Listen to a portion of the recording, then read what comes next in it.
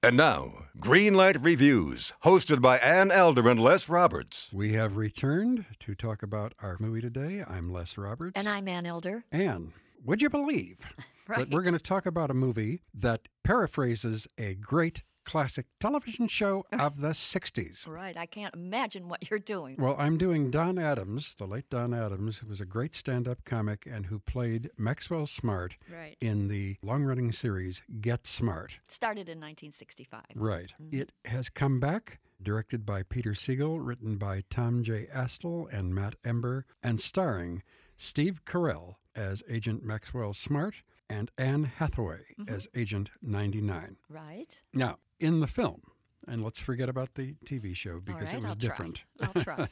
Maxwell Smart is not an agent. He is a researcher for Control and a very, very brilliant one, and they want to keep him that way and not put him out in the field. And because his agency called Control is attacked, he is suddenly made a secret agent, Agent 86, and he is hooked up with one of the most experienced spies around, Agent 99, and that's the only name by which we know Anne Hathaway. Right.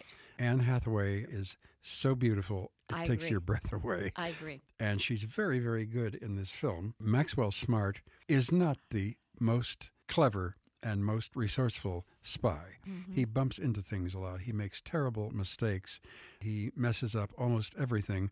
But then he winds up figuring out things and getting them out of bad situations, which are mostly created by Terrence Stamp, who plays Siegfried, and he is the head of Chaos. Correct. And that's really all I can tell you about the film. Well, you have to talk about Alan Arkin. Alan Arkin is playing the chief. I laughed at him in this film.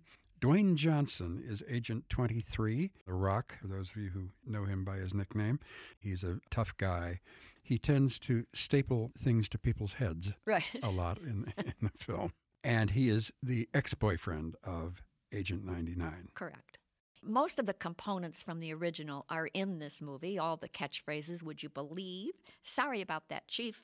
Missed it by that much. The theme song is there, Control, Chaos, the telephone booth, the shoe in the telephone. All those things are there, but there is a very specific element that's missing, and that's called funny. This movie was not remotely funny.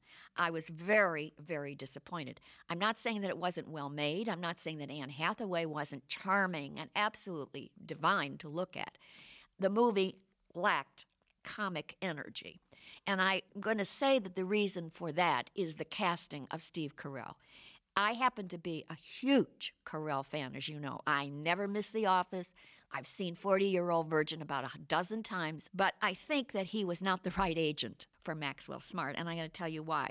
He tried to purposely play it so different from the original. Don Adams played him as a bumbling agent, but he was never not sure of himself. Of course. He was a fearless leader. He was clever, wily, and charming, but he was a little bit dense. And when he made a mistake, he never really wanted to admit it, so he would go, missed it by that much. Right.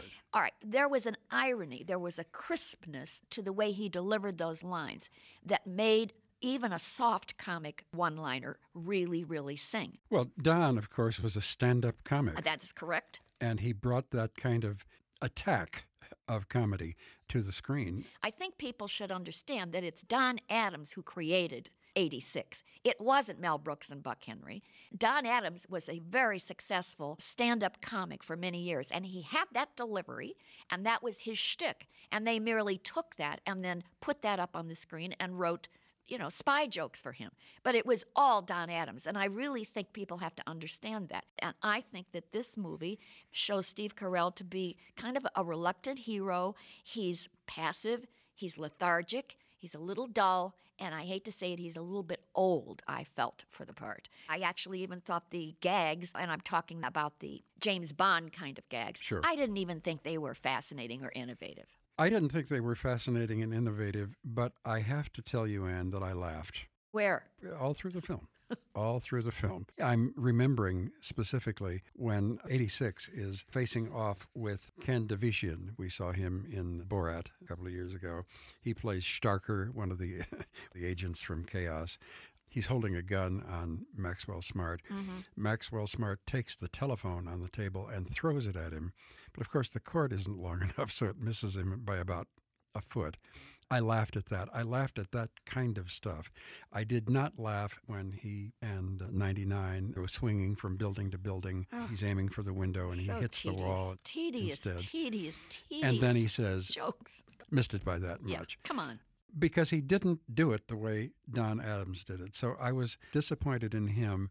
But I think considering the not very funny comedies I have seen over the last 3 years, this was pretty close. I don't think it was. Just go back a couple years and look at Devil Wears Prada. Way funnier. Wedding Crashers. Much funnier. 40-Year-Old Virgin. A Scream. This just didn't have it for me. I've got to say, Get Smart missed it by that much for me. It gets a red light. Okay. I'm going to give it a green light.